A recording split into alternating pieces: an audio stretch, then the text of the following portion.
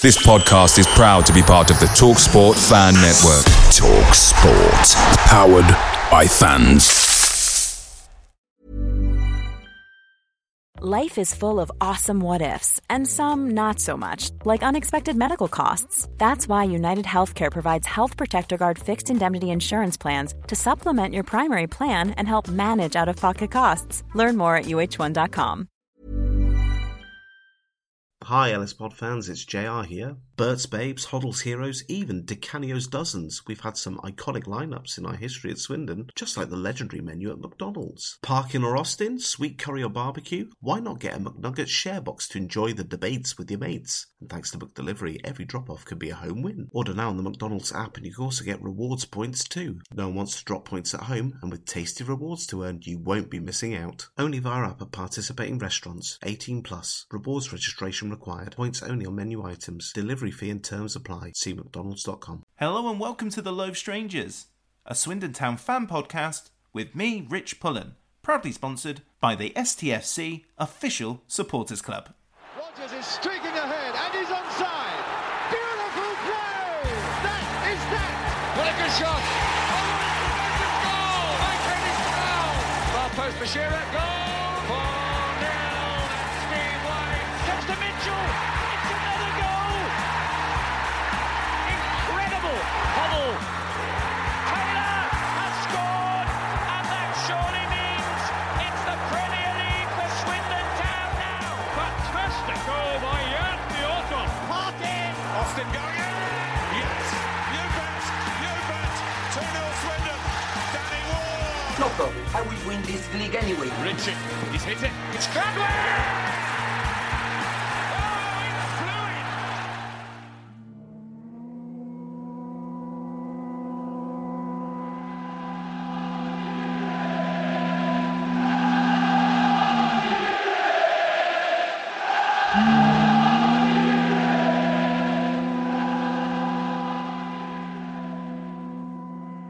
Hello, Lawrie. How are you? I am very well, and thank you very much for agreeing to take part in this Swindon Town podcast, even though your South Swindon was very, very small. 10 games, 10 weeks, I think.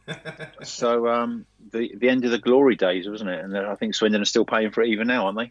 Yeah, we don't like to talk about it, but yes. Who did you support as a kid, and who were your early football heroes? Early football heroes. Well, I was always, I've lived in the Reading area most of my life, so Reading are my hometown team, if you want. And I used to go down and watch them play. So I would say the Reading players, the Reading team of that time.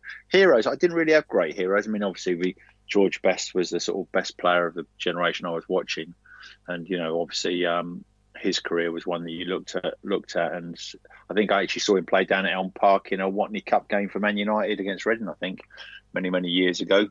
I stood in the terracing. So I actually saw him play at that time, which is ironic because I was Northern Ireland manager when he later died. In fact, I touched base with him a couple of times in my life. He came to Reading when I was a player and played in a game against New Zealand, a friendly against New Zealand for some reason. Turned up 10 minutes before the game started, introduced to the players, went out, played, and I've got a picture of me and him in the tunnel at Elm Park, which is quite nice.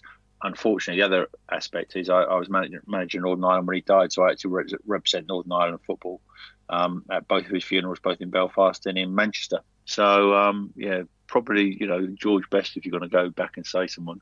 And, I mean, Reading had its own tragic figure as well at that time, of course, Robin Friday. Did you see him play? A little bit. I think I saw him play a couple of times. I mean, he was just prior to me joining. I think he was a season before I actually made my debut for Reading. So by that time, of course, on Saturdays, going to football was out the window because I was playing as much football as I possibly could. So weekends, you weren't actually going to games, you were playing. But Robin, I think, left Reading the year before I joined. I think he left in 76, didn't he, to go to Cardiff. But I think he only played something like 87 games for Reading or something like that. And he was voted the all-time best player to ever play for Reading, which is a strange one. I mean, he must have been, perhaps I didn't see the best of him. He must have been a stunning player for that to be. And unfortunately, again, his life ended in a rather tragic way. Yeah. So, spending most of your childhood in Berkshire, what are your early memories of playing football and then, of course, making your way into the game itself? Yeah, I mean, as I say, I played for school, then I went to play for town. then I went to play for County, then I went to play for South East England. And it was, I wouldn't say natural progression each time, but obviously I was of an ability where I was able to progress. And then as a schoolboy, I was at Southampton as a schoolboy, as an associate schoolboy with them, right up to the time I finished my O-levels. And then at that stage, Lawrie McMenemy, his manager, said, look, if you're not staying on to be an apprentice, as was in those days, then, I think you have to move on. So I wasn't desperately unhappy with that. I mean, it was 1977. In fact, it just got to the FA Cup final. So I left there, and of course I signed straight away for Reading as a schoolboy, and I'd made my debut for the Reading first team by October of the following year. So, while I was still studying for my A-levels, so it all worked out well in the end, and I was fortunate enough to play for Reading for 7 years. So, I made my debut as a schoolboy, ironically, talking about life's full circles, against Wimbledon. Their first year in the fourth division, first year in the league, I think, 1977, in fact. And I played them, as I say, my debut 1st of October. So, and Dave Bassett, who went on to be my manager for a number of years at Wimbledon, was playing in midfield because he was still a player then. And he was playing alongside another midfielder, a player called Stevie Galliers, who I ended up playing with when I went to Wimbledon some 8-9 years later. And out of all the people that I've talked to who have started out at Southampton or read about, you're one of the first to say that you weren't taken on because you were too small, which seemed to be the way with Southampton back in the day. No, it wasn't. That wasn't one of my weaknesses, I've got to say. That's one of my, So, it's just I'd gone down there training from about the time of 14. They'd see me play for schools and counties and such like. I didn't really enjoy it, I've got to say. I mean, you go down, train, you don't really know the rest of the boys. Then you come home and then you go back down the following day. I didn't stay down. A lot of the boys sort of came from the north and that stayed down. So obviously they built up more of a scenario with each other during the time they were there. I was literally in for the day, trained, played a few games and then went home. Yeah. And I did it for a few holidays, and it was all right. I mean, it wasn't the worst thing in the world. But when they said, we're going to let you go, it wasn't the end of my world. I thought, well, fair enough. I want to stay on and do my A-levels. But at that time, Maurice Evans came in and immediately signed me up for Reading.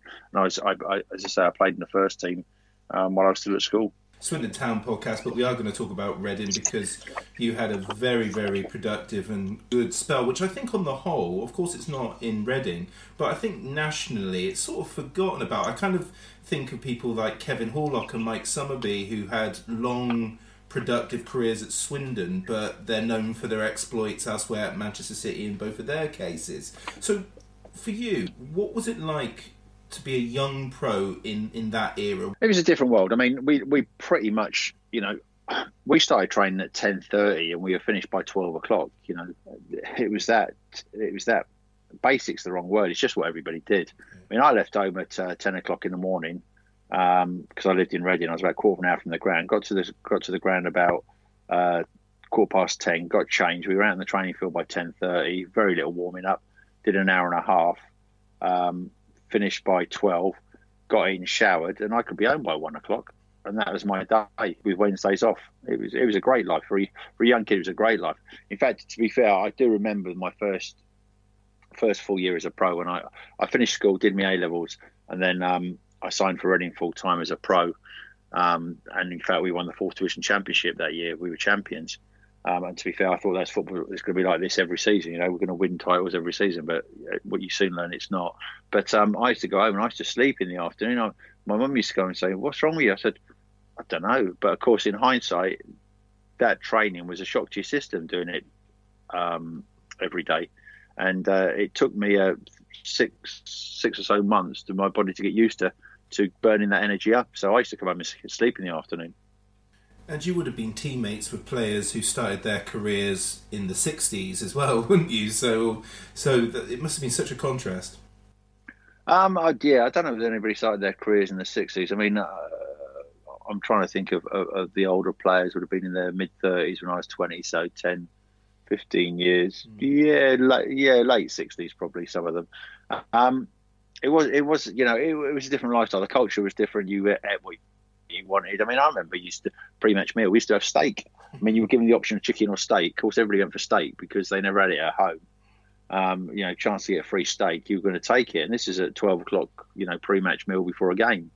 But the thing was, everybody was doing it. What you didn't realise 2 years later was in your digestive system, it was about just down in the top of your neck, wasn't it? By then, when you were running around. But everybody did it. So there was no marginal gains in those days, if you want. Now it's all about marginal gains is the big word, isn't it? Everything is done to the nth degree to give you those marginal gains because you need them. Otherwise, you're going to be, you're going to be usurped by people that are doing that. In my day, everybody was doing the same. I mean, there was big drinking cultures in clubs. After a game, it used to be out on the town for the night raz. No think of warming down the morning after games. When I first started, we didn't used to go out to the kickoff. I mean, it was only just after I started as a pro that few people used to go out and have a kickabout and warm up. Half the team didn't. The structured, warm-ups you see today would never, the manager won't be taking you out for a warm-up. Those that felt they needed to go out had a little one, but the majority of the players just sat in the dressing rooms about 1:45, put their gear on, and we went out and had a little 2-minute kickabout before the kickoff, and away we went. I can't remember too many. It's an easy thing to say, but I can't remember too many pulled hamstrings and pulled this, that, and the other. Something you never thought of. No. You come from a generation where everything sort of happens so quickly, playing wise. But as a coach, what elements do you take from the 70s, 80s into management in the 21st century? The one thing. By the time I turned up at Fulham as manager, how many years ago? I'd managed at Wickham, I'd managed in Ireland, I'd managed at Barnet, I managed in Northern Ireland, and I ended up at Fulham. And the one thing that I said to Les Reed, who was my director of football at the time, was when we played, we used to have the luxury coaches, it was called then, where you had about 4 seats that were sort of facing each other, so 4 table seats, and the rest used to be in pairs. So I used to hold about 50 odd seats, I think, perhaps a little bit less, 45 seats. Of course, by the time you had the players on, that was 11 players plus a couple of subs plus the staff. You had about 14. You could stretch out. You could have 2 seats yourself to stretch out and have a kip and that. Getting on the bus at Fulham, which had 54 odd seats, luxury coach, there weren't a spare seat. Literally, there was not a spare seat. With just the backup staff the backup staff was bigger than the players, and this is when we were carrying 7 subs, so we had 18 players then. So it'd gone up from 12 to 18 players, but the support staff was bigger. And one thing I said to my assistants is that we need to simplify this. This is too much. 2 kit men, 2 physios, a doctor, 2 masseurs. It was, I wouldn't say ridiculous, but it got to the nth degree that there was pretty much a support staff member, if not 1.5, for every player, including subs. And I think that is something at the top level that I know this marginal gains, this making sure you cover for everything, this making sure that you're doing what everybody else is doing. I do think there is an over elaboration, and sometimes I think teams at the top level, sort of smaller teams, need to really get back to basics about who is needed. Who is needed at a game on a Saturday? Do you need all these people in the dressing room? You couldn't give team talks at Fulham. We had to get half the people out of the dressing room to give a team talk because there weren't enough room in these dressing rooms, Yeah. So that is one thing. Simplifying. I mean, there's a lot of talk about we weren't well prepared, we weren't this, we weren't that, but simplifying the whole procedure is something that I would definitely say. Yeah, and you were managed by Maurice Evans, who was another figure, because obviously he led Oxford to the League Cup several years later. What was it like working for Maurice Evans? I've got to say, I mean, I look back and think Maurice was about in his early 40s in his first job when he gave me. He used to come and watch our school games on a Wednesday. We used to play, sports day. We used to go and play other schools when there were sports leagues in leagues in school football. I don't know if they still have them now, but we used to go and play. And Maurice Evans used to be sort of in the corner of the field somewhere, or tucked up in the building, hiding himself from the rain. And and my sportsmaster Mike's son, I said to him, "What's Maurice Evans doing here?" He said, "Oh, he's looking at you." And this is schoolboy football. And I think, well, fair enough. So when I joined, joined Reading, to give a schoolboy the opportunity to play in front of professionals, when your job's on the, well, perhaps not so much on the line as it is, it's short term now. In those days, 3 years was the general lifetime. But to give a young player that opportunity for your first job showed tremendous courage and tremendous belief in me. And I've got to thank him for that, for giving me that opportunity. I thought he was badly treated by Reading. I mean, I think he was sacked when we were third in the league, and he was replaced by Ian Branfoot because there was a change of chairman. Like all things, the chairman wanted his man in place. Ian Branfoot took over, and I don't think we finished higher than the position he left us in. So as my first manager, a bit like I was listening to the Tottenham boys talking about Pochettino, the young players, the Dele Allis and there's the Harry Kanes. The manager that gave him, B ran to his house to see him because he was the one that gave him the opportunities. I mean, we went around to see Morris, when he got the second. He was devastated because it was his town. He played for him. He was a hero, and had in fact played with the chairman that sacked him, Roger Smee. Was a young player, I think, when Morris was at the end of his career. So I was so pleased for him when Oxford went and won the League Cup. I was so pleased that he'd joined Jim Smith at Oxford, and had finally achieved some success because he was a good guy and a good manager. And I thought, as I say, we won the 4th Division Championship in his early days at Reading. We got promoted again. The year that he got relegated, the year that he got the sack, we went on to get promoted again. So he didn't do bad. I mean, I haven't got promotion to my name. There's a lot of managers. You see Pochettino, they've got no titles to their name. So it's a hard thing to do in football, to win a league or win a cup or win anything. During the latter stages of your Reading career, Robert Maxwell famously tried to merge Reading and Oxford to become the Thames Valley Royals, stating that one, they couldn't sustain in football and therefore the region had to be represented.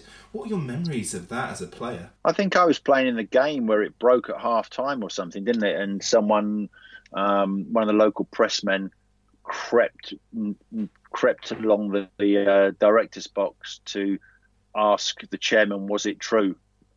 Maxwell had just announced that he was going to merge the two, and I can't remember the chairman, Jim Waller. If Russell Kempson, I think, was the journalist, if he writes for the Times now, I think it was him or Graham Nicholas, one of the two, and both worked locally for the Evening Post. They crept along the front of it to ask him, the chairman, was it true during the middle of the game? And I was playing in that game, and it sort of broke after the game. And as players, you're to say you're nonplussed. I mean, you're thinking, the first thing you think is, how's it going to affect me? Yeah. And none of us really knew, to be honest. But then it took its own life then, didn't they? Roger Smee put a consortium together. Some of the board members decided to fight it. I mean, in the end of the day, public opinion made Jim Waller stand down. It was all messy. I can understand, having come from a team like Wimbledon that was moved as a franchise, and I think it's the only team to have been moved as a franchise. You can always understand the thinking of why, especially at that time. And nobody thought football would survive. I mean, the 70s and 80s, I remember playing in the 80s at Wimbledon, going to Chelsea, and there's sort of 7,000 fans in the place. Both ends of the stadium were being redeveloped. I mean, it was literally a shed. And you could walk into the stadium on a Saturday, fences were collapsing, people were getting killed on the way to games with violence and that. To think it's the modern game that you see now, you would never ever contemplate that. So they decided to, Maxwell decided to take it on, but Roger Smith pretty much got the board together and stopped it. Would it have been good? Who knows? But I mean, I think both Oxford fans and Reading fans are both happy that it didn't happen. Reading have had John Medeski come along, build them a new stadium, get to the Premier League in their own format. But you need a fan base to sustain this. The days of the Wimbledon having no fan base and sustaining Premier League football are gone. You need a massive fan base now to sustain football clubs. Reading are now playing in front of 15,000. They can sell out. Although having said that, I see that Bournemouth only play in front of 12,000, don't they? So perhaps that is moving away from that now that TV subsidises football. I think you're probably still spot on. And what's really interesting from what you just said there was you as a footballer acknowledging that football was dying in that era. And was that a retrospective belief, or at the time did you think, how is this game going to last? No, I remember playing in front of 1,500 people at home to Halifax at Elm Park, and Elm Park wasn't the biggest stadium in the world. And you look round and you're thinking, how do they pay all our wages? How are we full-time professionals? And they were losing money. I think when John Medeski took over Reading were losing £20,000 a week, and he was quite happy to come and write a cheque every Friday to pay the bill. Yes, modern teams lose money, but even at the top level, no teams are making money. Now, you see with the introduction of the top money into the game, you see Manchester City selling a portion of their stadium, or a portion of their club the other day, valuing it at something like $4 billion or something, the most expensive sports franchise in the world. At the top end, money has changed the game dramatically. I remember Heysel, the year after we won the Cup, we remember Hillsborough. You remember these things, and Bradford. And when they said, right, I think one of the reports came out after the Bradford fire said, right, and Hillsborough, that the Taylor report, I think it was, said that all stadia had to be all-seater, had to be this, had to be that, had to meet health and safety. And all the clubs in as one said, well, we can't afford this. Now, you have Tottenham building a £1 billion stadium for themselves. I think at the time, I remember reading somewhere, the bill at the time said about £400 million to upgrade stadiums across the country. And the football club said, we can't afford this. And that's part of the reason the Football Foundation was set up, from the pools money, I think, wasn't it? But, you see Tottenham now building a £1 million stadium. Everybody's building brand new stadiums. AFC Wimbledon are moving into a new stadium if they can fund it. From the top to the bottom, everybody's building brand new stadiums with all the things that fans want, which are seats, even if they do stand up in them, but decent retail facilities, a comforting place to go and watch football, and a safe place. And the growth of women and children at games, certainly women, is from my day in the 80s, you'd never brought in the late 70s, early 80s, you'd never brought your kids to the game. Your wife, even if your wife came, you were worried about how it would be. I remember taking my brother. We were playing Chelsea, and my brother went over to Chelsea with my wife at the time.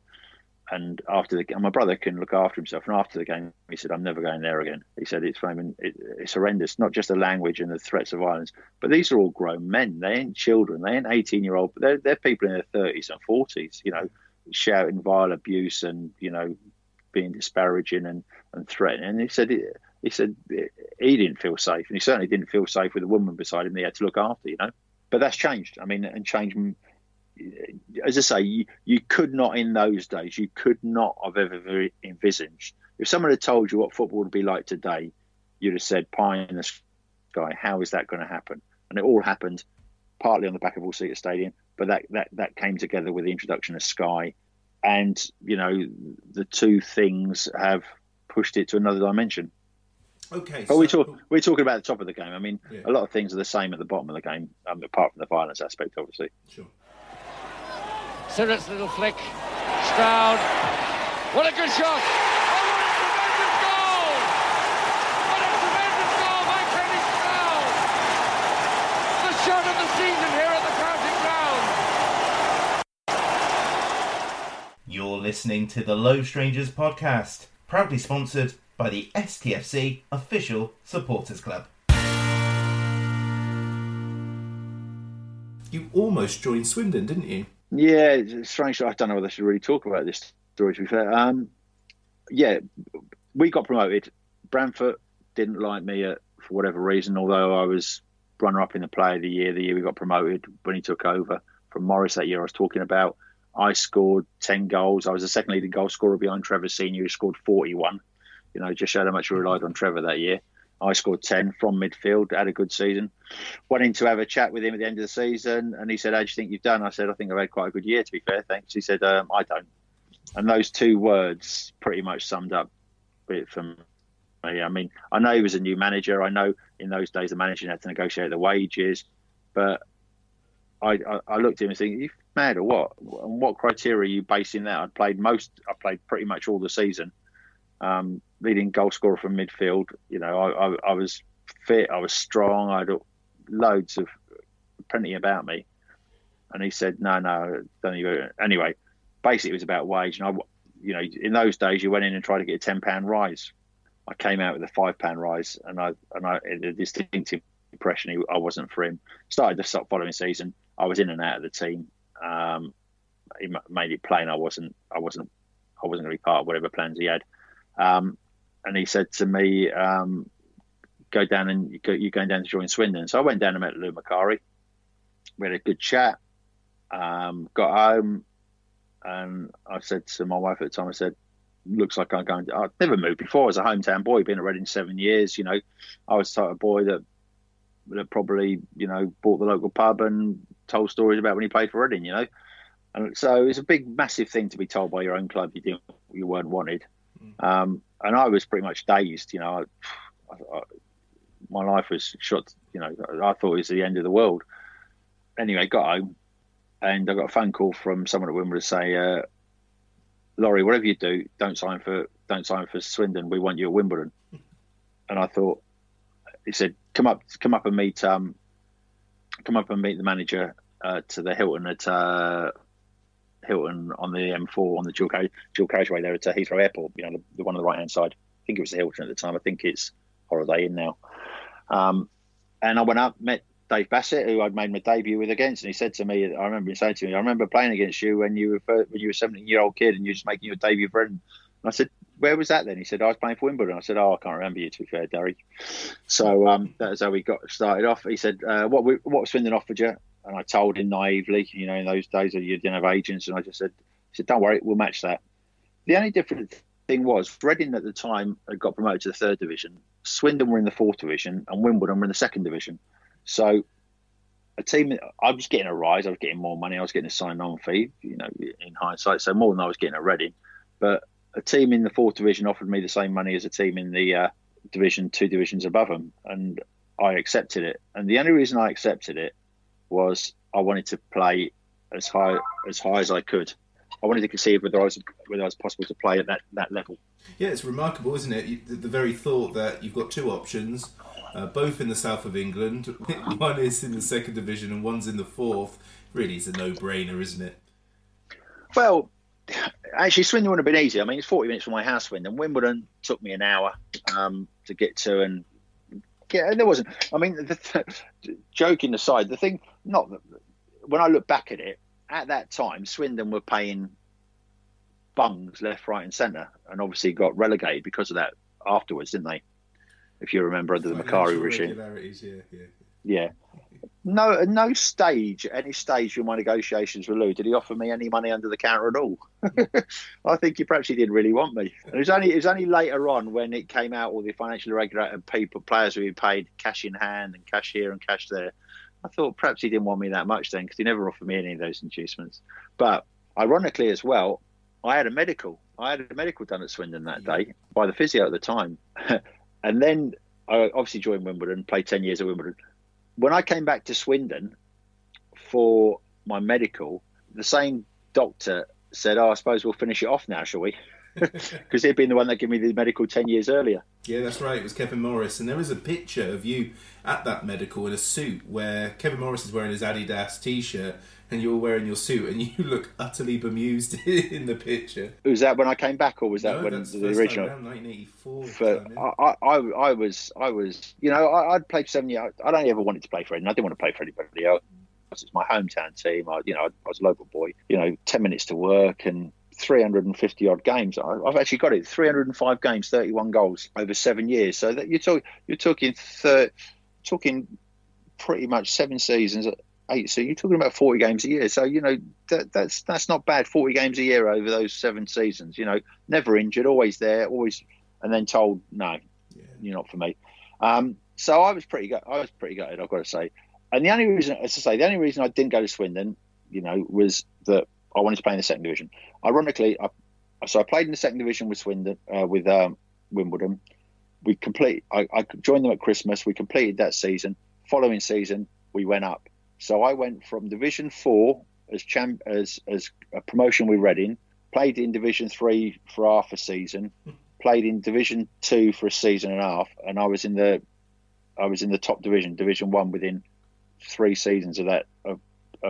So I played all four divisions in 4 seasons. I don't really know where to start when it comes to Wimbledon of this era, because there are books written on it. Literally everybody knows about the crazy gang and the antics and things like that, but Dave Bassett, as you said, is your first manager, and he really gets the best out of you in those early days, doesn't he?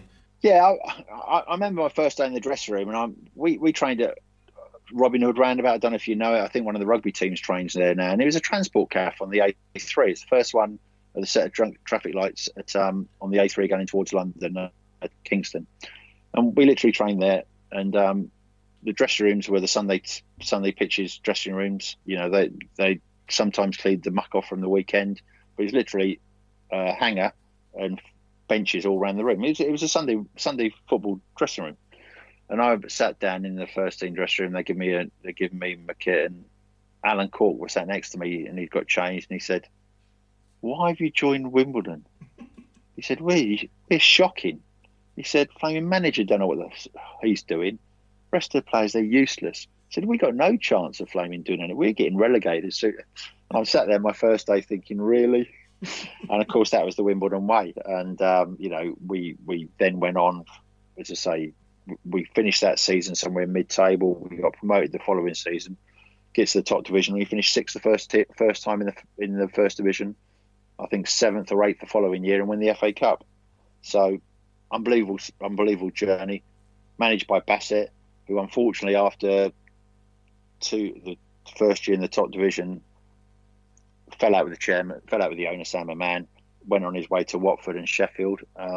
Famously got 2 clubs relegated in the one season in Watford and Sheffield, and we went on to win the FA Cup. So what he thinks about that, I'm not sure. I mean, I know Dave has something like 7 or so promotions to his name. So I'm sure I think he's got about 6 relegations as well, to be fair. But I mean, how he feels about missing out on that cup, I don't know, because that is, I played 17 years as a player, and my career hangs on scored the winning goal in the cup final in '88.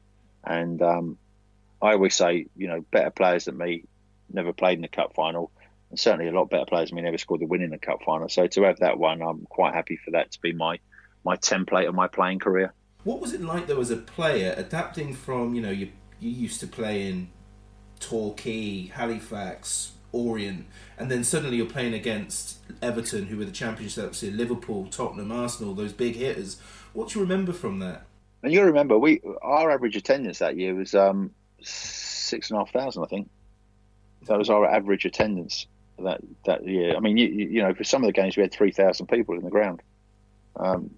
So I think we played Aston Villa on a Tuesday night early on, and we had about 3,500 people in the stadium. Obviously, when we played Man United, Chelsea, Tottenham, you couldn't get in for love nor money. But the ground only held about 8,000, I think. Yeah. So, and that 6,500 is pretty much the Wimbledon hardcore. That I think the Wimbledon hardcore was about 4,500, and they were the same hardcore that was at when we went to Sellers, and it's the same hardcore at AFC now. It's about 4,500 people. Anyway, going back to what was it like? We were a unique. I think I always say this about Wimbledon. It's very hard to tell the story about Wimbledon because people say, what was it like? And it's a bit like a hurricane or a tornado. In the middle of a tornado, so people tell me, it's very calm. All the stuff swirling around the outside is doing the damage. Right at the epicenter of a tornado is very calm. And it was a bit like that with Wimbledon. We were at the center of it, and that was our life. We just did it day in, day out, thought nothing of it, got up to our antics, read in the paper what we were doing, went out and beat teams. Yeah, all the stuff that was going around the outside was what other people saw. We just saw, this is our life. Yeah. So we didn't know what we were doing. It's only in hindsight when you look back and you see what we actually achieved on the budgets we achieved and the personnel. Not a player there had played at the top flight before they got there. You read about Bournemouth doing well. Bournemouth have had millions of pounds injected into that club. I think Wigan got there, but Wigan had millions of pounds injected by JD Sports, didn't they, or JB Sports, Whelan before they got there. We didn't have any money injected. In fact, we had to keep selling our players to flaming keep us going. Every year another player was sold and sold and sold. We were knocking out players to other teams left, right, and centre. Dave Besson went on to be the most expensive goalkeeper in the world when we went to Newcastle. Andy Thorne was the most expensive centre-half until Keith Curle went to Man City and became the most expensive centre-half. Terry Phelan went to Man City and was the most expensive left-back or went to Crystal Palace and the most expensive left-back in the world at one stage. John Scales went to Liverpool and became the most expensive centre-half it was phenomenal. Every year, we were selling players, our best player, setting records, not just English records, but up there with world records. We found another one from the lower leagues and got on with it. Something that you couldn't do today in the modern game. That you lose. Man City lose Deport, and they struggle to find another one unless they spend £100 million on it. If Liverpool to lose Virgil van Dijk, they couldn't get a lower league centre half to come in and play for him. It just doesn't work these days. So we did this year in, year out, and we ploughed on and ploughed on and ploughed on.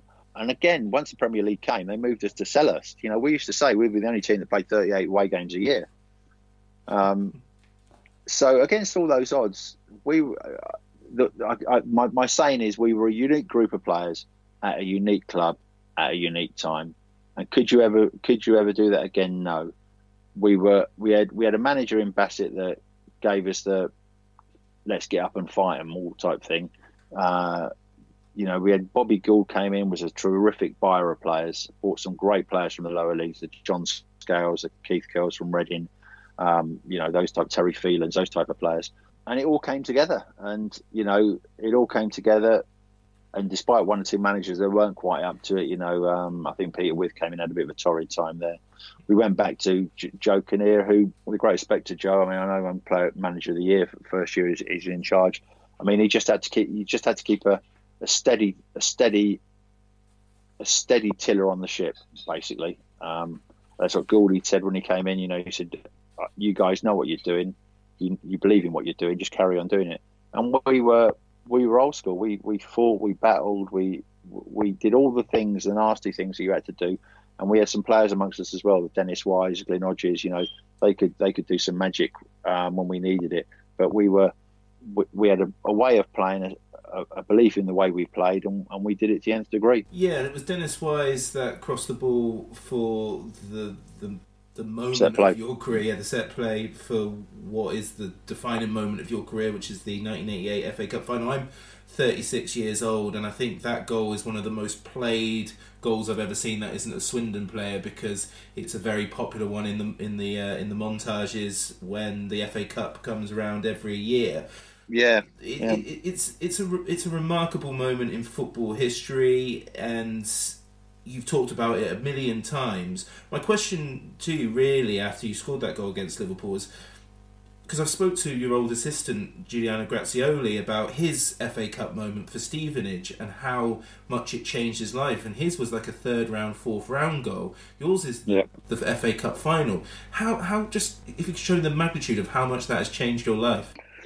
Has it changed my life? I remember Vinny at the time was saying, or I saw him quoted as saying, he thought when he was a young player, if you won the FA Cup, you become a millionaire overnight. Now, in our day, that didn't happen. In fact, we never actually got bonus for winning the FA Cup, can you believe? Because we, a couple of years before, we just got promoted from Division 2 Division 1, and myself and Dave Besson, we were on pre-season going between Norway and Sweden, or one of the Scandinavian countries, on a ferry, overnight ferry.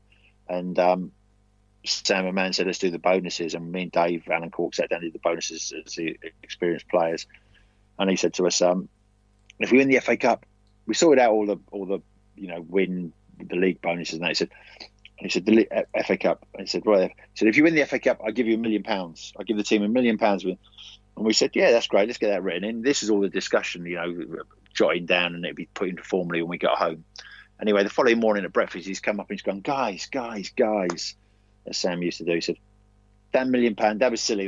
We can't do that. We go broke. We can't do that." Of course, we never thought at any stage we'd win the FA Cup. So we've gone, "Yeah, Sam, don't worry about it. We're more worried about the £500 win bonus per league game than the £1 million for winning the FA Cup."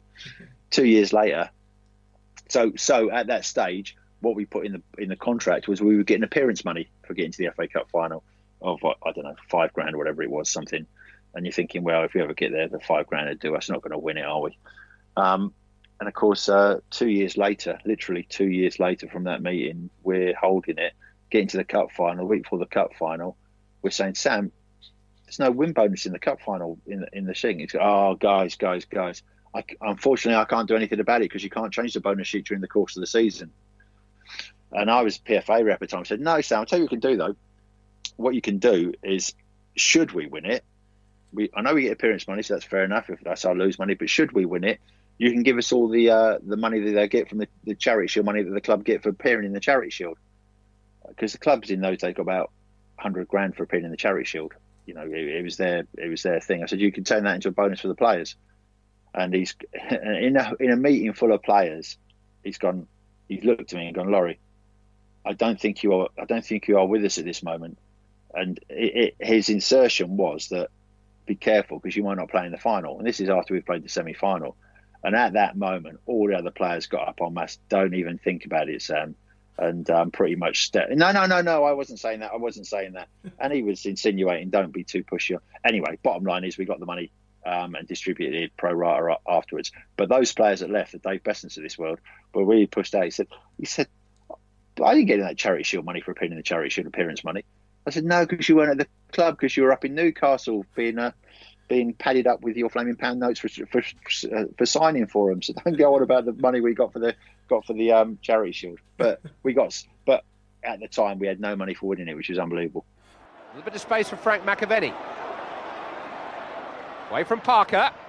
Not from Bruce though. Nyholt with a shot, took a deflection, it's in! Luke Nyholt has equalised for Swindon Town. And bottom of the table they may be, but they are made of stern stuff.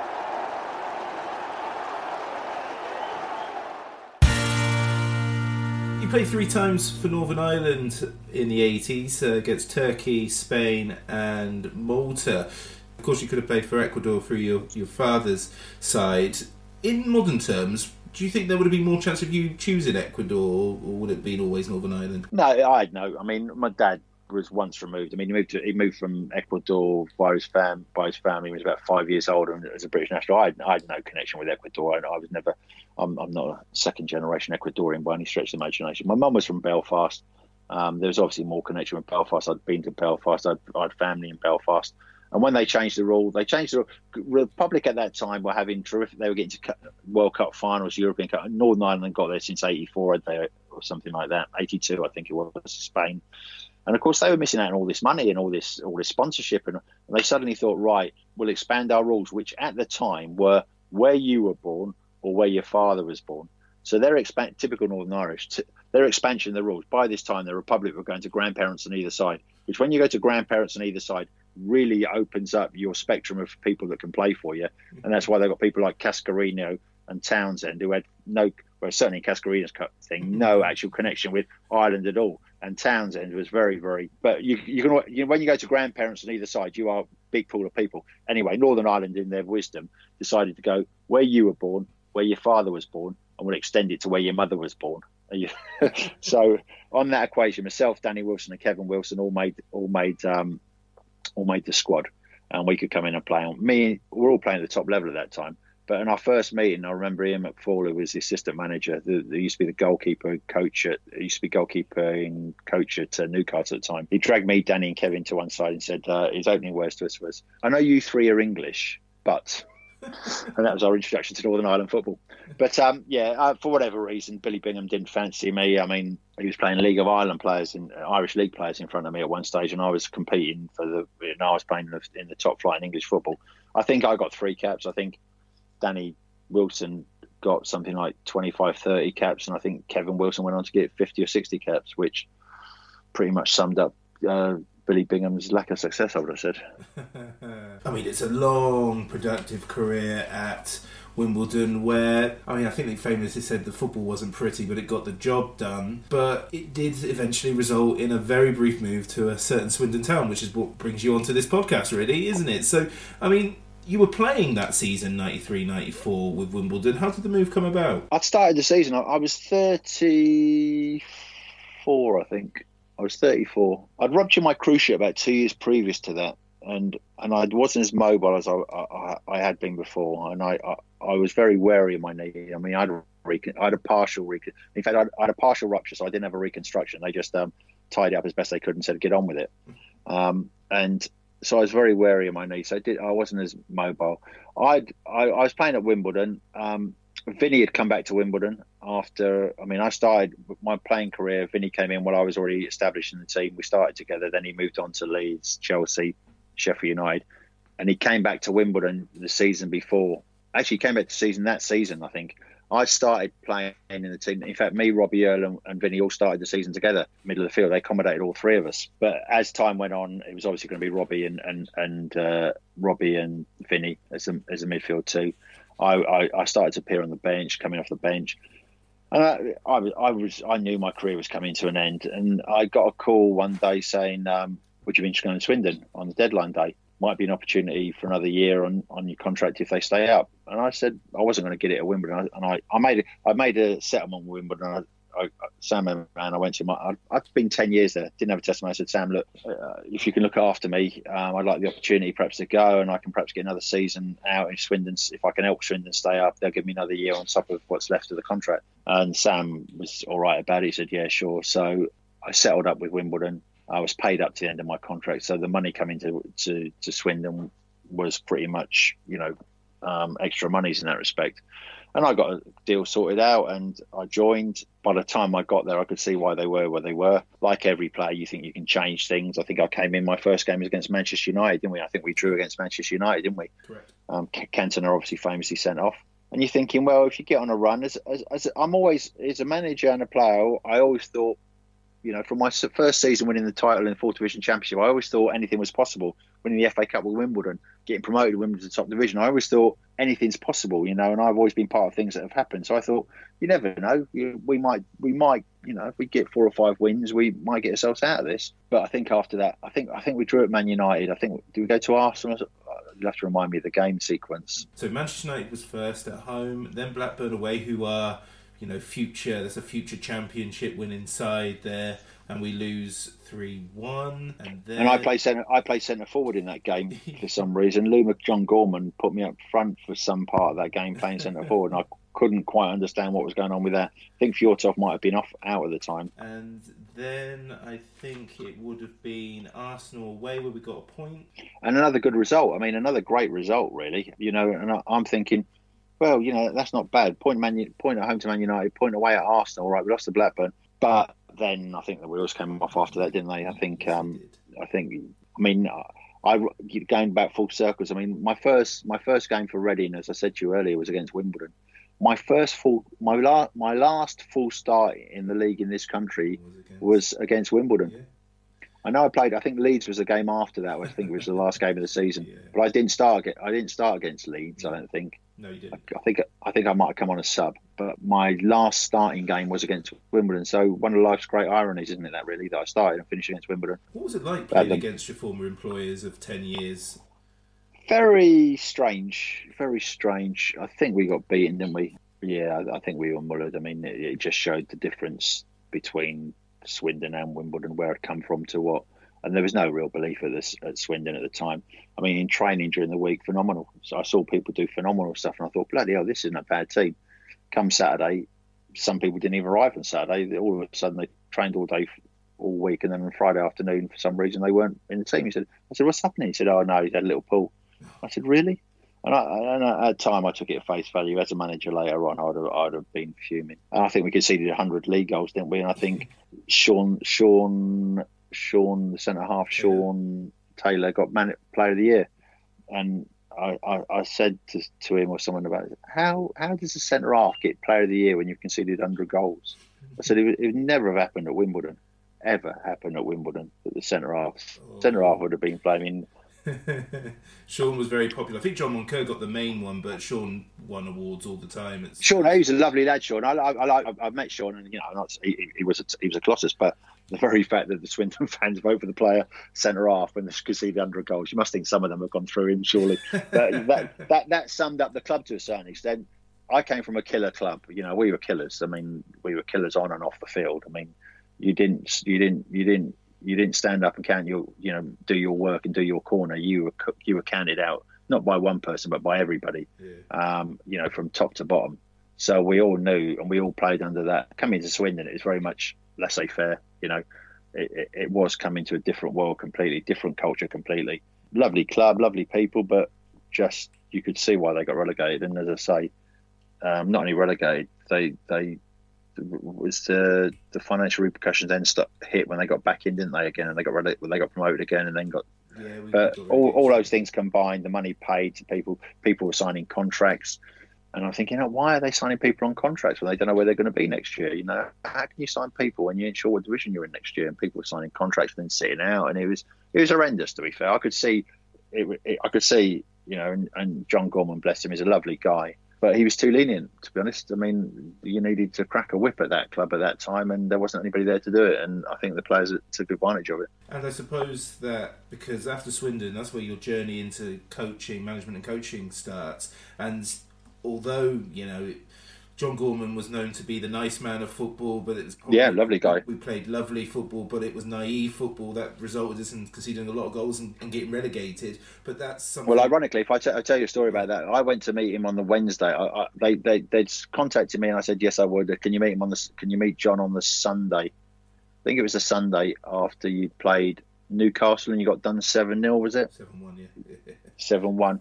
And I'm speaking to John. I phoned up John and said, look, shall I bother coming over? Because I'm thinking they're down now. They ain't coming back from this. Why bother paying me money for 10 weeks? In fact, it was more than 10 weeks because they paid the contract through to July. So although I signed in March, to transfer deadline day, whatever day it was, the contract was payable to July 31st. So it was more than 10 weeks. It was 10 weeks of the season plus another flaming 2 months money on top of that. And I thought, well, why would they bother taking me? They're down. And I phoned up John and said, yeah, come over. We had a lovely chat. And I said, are we still doing this, John? Oh, yeah, not a problem. Yeah, come Monday. And we were talking about that. I said, and I asked about the game. He said, I had a phone call from the manager. Is it Kevin Keegan? Would he be a manager at Newcastle? Whoever the Newcastle manager was, had phoned him up after the game and said, you played better football than us. And I'm sat there looking at John thinking, if anybody had done that to anybody at Wimbledon, we'd again, why don't you just go? But John, I didn't like to say he just lost 7-1. What type of football have you played? Well, it's lovely. I mean, I done it, and that was my introduction to Swindon, and that pretty much summed up my time at Swindon, I think. And do you sort of take that sort of element, that experience that you had at Swindon when you moved into coaching in the Republic of Ireland and then beyond? Yeah, of course. You try and take something from everywhere you've been, the good things and the bad things. Sometimes the bad things can help you as much as the good things because you think, well, I won't do that. Managers that I've not got on with or not who I felt have not treated me in the right way. I think, well, don't do what they do. This is how players expect to be treated. This is what you're expected to do. This is how you're expected to treat everybody the same. And you take all of those aspects in, and then you mould it into your own character to form what is your managerial career. If they want, send me off every game, no problem. I will win this league anyway because my team is a strong team. They're warriors. We play football. Even if they send me off, we win this league, no problem.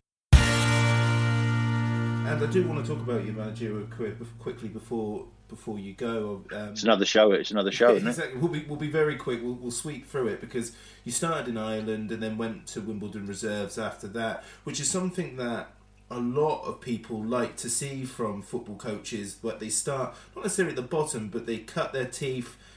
Get involved with the nitty gritty before moving on to the main jobs of English football. Yeah, I mean, those days have died to death now, haven't they? I mean, they're straight from player straight to manager now, isn't it? Straight, nowhere in between. I mean, I went to Ireland because I got a chance to go to Sligo. I wanted to see whether I enjoyed management. I wanted to do it away from people looking at me every week. Yeah.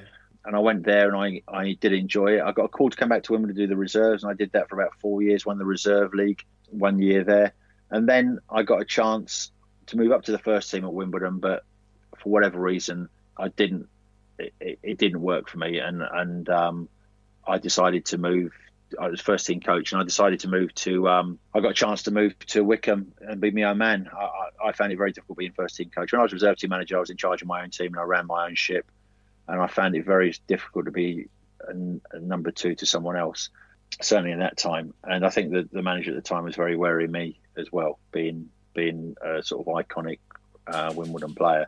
So I moved on to Wickham, and I spent 5 years there. Fantastic opportunity, fantastic club. We obviously got to the semi-final of the FA Cup in 2001, against Liverpool. I'm just looking at the team in front of me because I've got a little thing about it, who at the time had up front, they had Robbie Fowler and Michael Owen, Nicky Barmby, and they brought off Owen and Fowler and brought on Emil Heskey and Stephen Gerrard. It just shows the calibre of their team at the time. This is when they won 5 trophies in a year, didn't they? Do you remember the European Cups and we lost 2-1. They scored, I think we held them for about 78 minutes or something before they scored the first goal. So that was a tremendous achievement for a club of that standard. Good base to learn. Unfortunately, like everything with on digital, things went pop. We had to get rid of our good players and replace them with players who are on £200 a week. That's never going to, with on digital, my chairman came back to me and said, "You'll never believe how much money we've got from on digital. It's something like £500,000 a club for Division 3. And when a deal's too good, it's too deal. And then, of course, obviously, when that popped, all of a sudden you had to cut that £500,000 out of your budget, which is a hard thing to do when your budget's about £1.5 million. So you have to replace. You can't replace like for like. Results went down. I got the bullet, but fortunately, those 3 games at Northern Ireland put me in the frame for the Northern Ireland job. And when the Northern Ireland job came up, not long after I got the sack from from Wickham, I decided, this is what I want to do, and I got the job. Fortunately, had tremendous times. Beat England. I think their only qualifying loss under Sven's time in charge at England, I think. It's incredible. Unbelievable. I don't know if you've ever been to Windsor Park. Windsor Park, anybody will tell you that. I think David Beckham famously said he'd never heard a noise like it from 20,000 people. I haven't been to the new rebuilt one, but certainly at that time. So we did that. We beat Spain, having been down 1-0, 2-1. We beat them 3-2 with a David Healy hat-trick that is unbelievable. And that is before they went on for their 6-year run. I think they lost once other in the qualifying group to Sweden.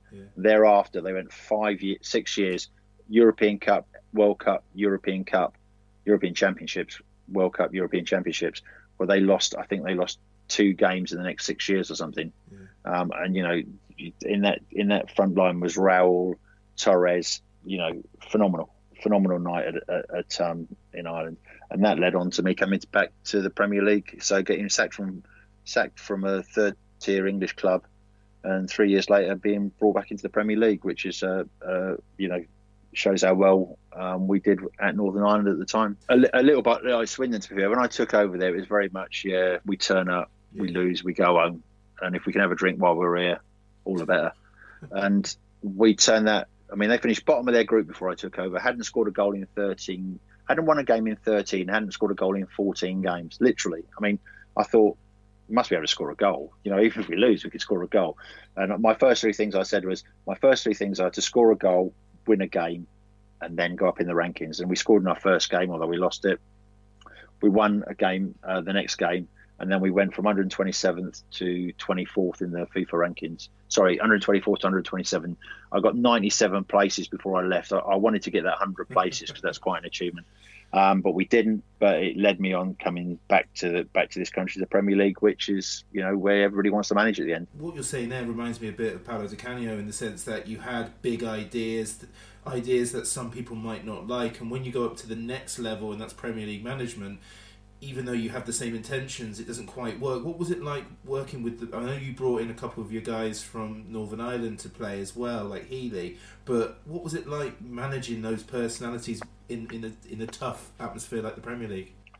Yeah, again, I'd always, you're right. Northern Ireland was a pushover team before I got there, and we changed the mentality. We changed the mentality that we could qualify. We could get. And when I left, we were top of the group, and this was a group that had Spain, Sweden, and Norway, I think it was Spain, Sweden, and Norway. I think when Norway were a decent side as well.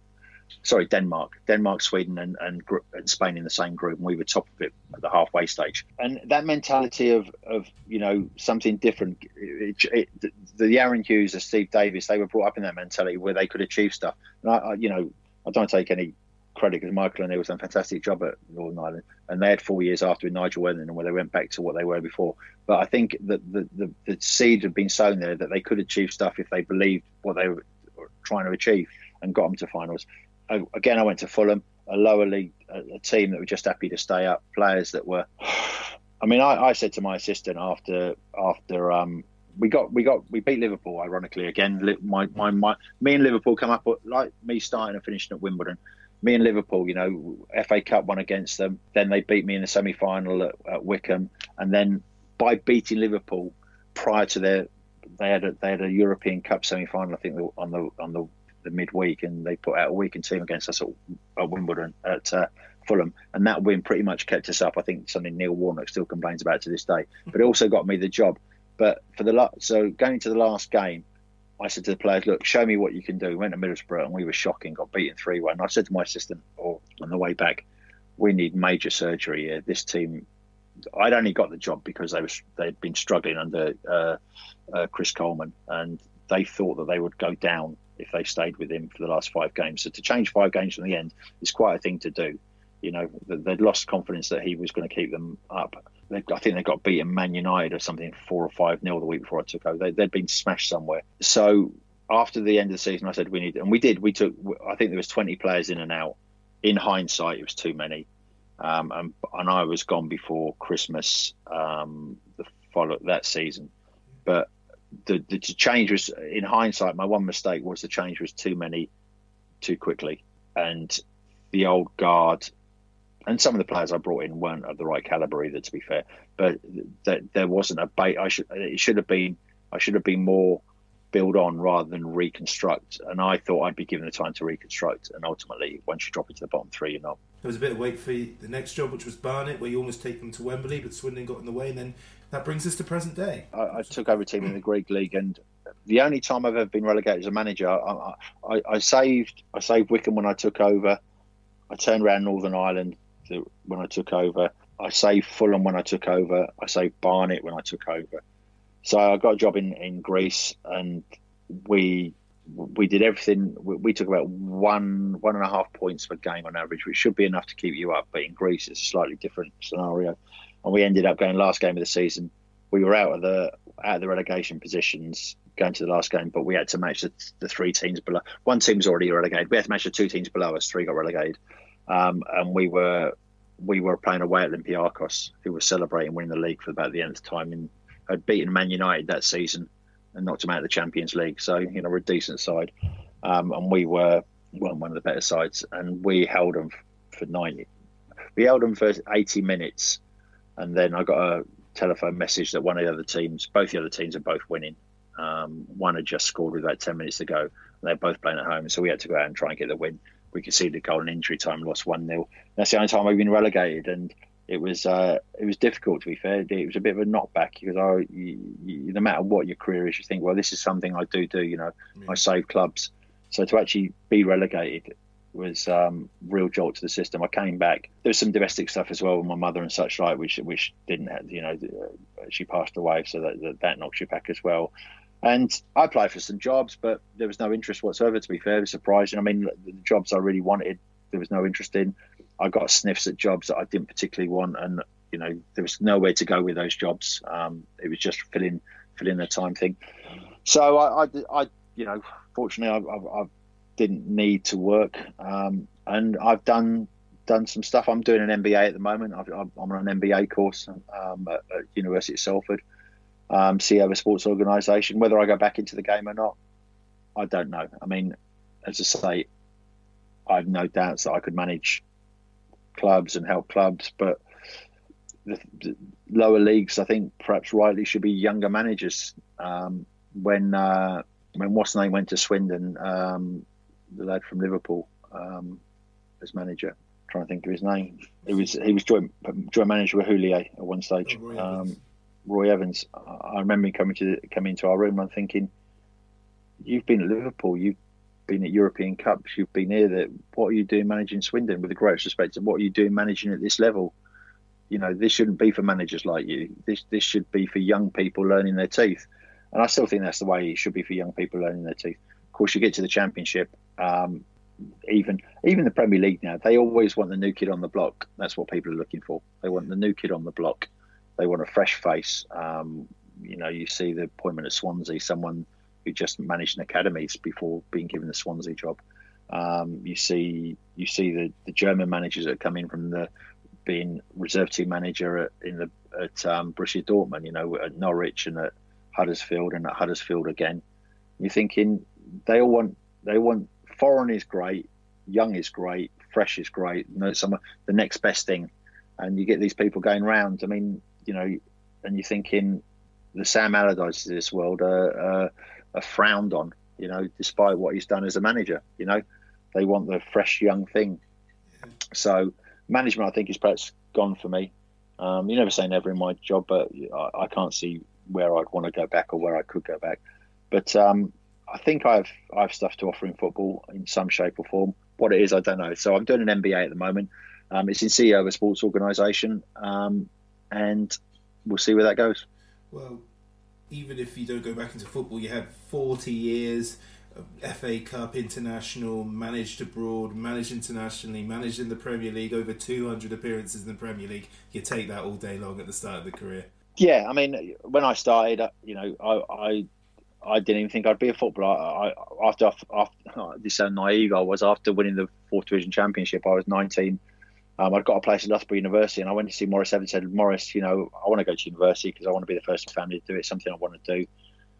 Thinking, well, he'd say, well, all the best, see you later. And he said to me, well, we'll give you a 3-year contract. It's only a 3-year contract. So I signed a 3-year contract, and one season while I was at Loughborough, I played more games than anybody else at the club. And people say, how did you do that? At the time, you just do it. And I enjoyed it, and I thought nothing of it. So, from that experience to playing, going all the way when I was chucked out by Reading to ending up at, Wimbledon, then going on to win the FA Cup final, from there leading on to managing at Wickham, semi-final again, then going on to beating England for Northern Ireland and beating Spain. Moments, and then back in the Premier League, even though it was for a short space of time. I remember that Kevin Costner film, he's an old baseball player, isn't he? Where he talks about the time he had in the big league, where they carried your club for you to the dugout. And, I've been there, and, and I've enjoyed my time along the journey along the way. And as I say, I've enjoyed football. I still enjoy football. I go down and watch Reading when I can, and it's been my life. But sometimes, you have to think, well, I don't want to be the sad old man that's always going on about it. I want to be fresh and reinvented. So as I say, I decided to do an MBA, and I'm happy at the moment. Fantastic, and that was a wonderful hour whirlwind through a tremendous career. Lawrie Sanchez, thank you very much. Thank you. The box to Moncur. Good run by him, and now Mascol.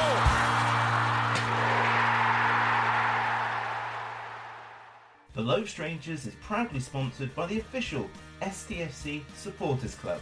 The music was created by the great Matthew Kilford, and the artwork was provided expertly by John Daglish. Thanks for listening. Come on, Swindon. For it's a grand old team to play for, and it's a grand old team to see. And if you know the history, it's enough to make your heart glow. Oh, we don't care what the Newcastle say. What the hell do we care? 'Cause we only know that there's gonna be a show, and the Swindon town will be there.